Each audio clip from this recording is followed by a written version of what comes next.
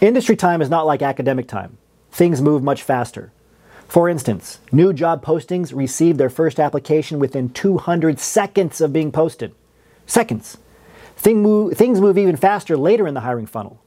You must be ready to say yes to a phone screen request at a moment's notice if your dream employer asks if you're free to talk.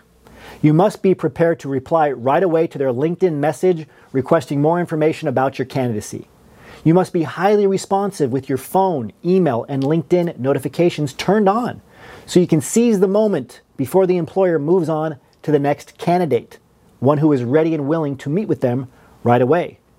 That candidate who started preparing for industry interviews months in advance, practicing behaviorally for dozens, if not hundreds of hours to avoid coming across ill-prepared, awkward, or book smart without being people smart. The goal of every step of the interview process is to convince whoever is interviewing you that you're the best candidate for the position and a good fit for the company. You will find selling yourself during an interview easier if you lay a strong foundational mindset for approaching your interviews. You should research every company to which you apply. That allows you to demonstrate interest and commitment during interviews. Hiring managers notice when a candidate has done this homework, and it always leaves a good impression. Here are a few questions your research should answer. What are the company's values? What is their mission statement? Has the company gone through a recent merger or acquisition? Why do they need to fill your target position? You should also prepare questions to ask the interviewers. Most importantly, show up to every interview prepared to convince the employer that you are the best person for the job and that their company is at the top of your list. If you fail to project certainty in either of those areas, you will fail to get a job offer. After all, why would anyone extend an offer to someone who couldn't even convince them that they were the right fit for the role or that they wanted to work for the company in the first place? As a PhD, whether you know it or not, you've picked up some bad habits in academia that hinder your performance in these interviews.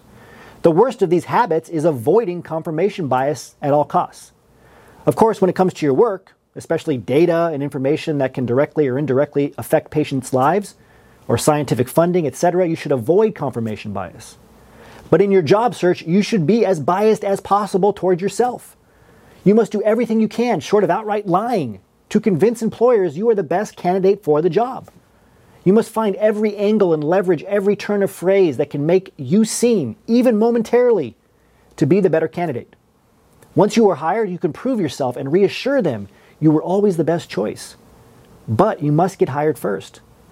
While all PhDs regularly express uncertainty in their work in sharing things like error values and limitations of their research approaches, there's no place for this when it comes to pitching yourself as the ideal candidate for an industry role. This takes us to the end of today's transition report. As always, remember your value as a PhD and start thinking and acting like a successful industry professional.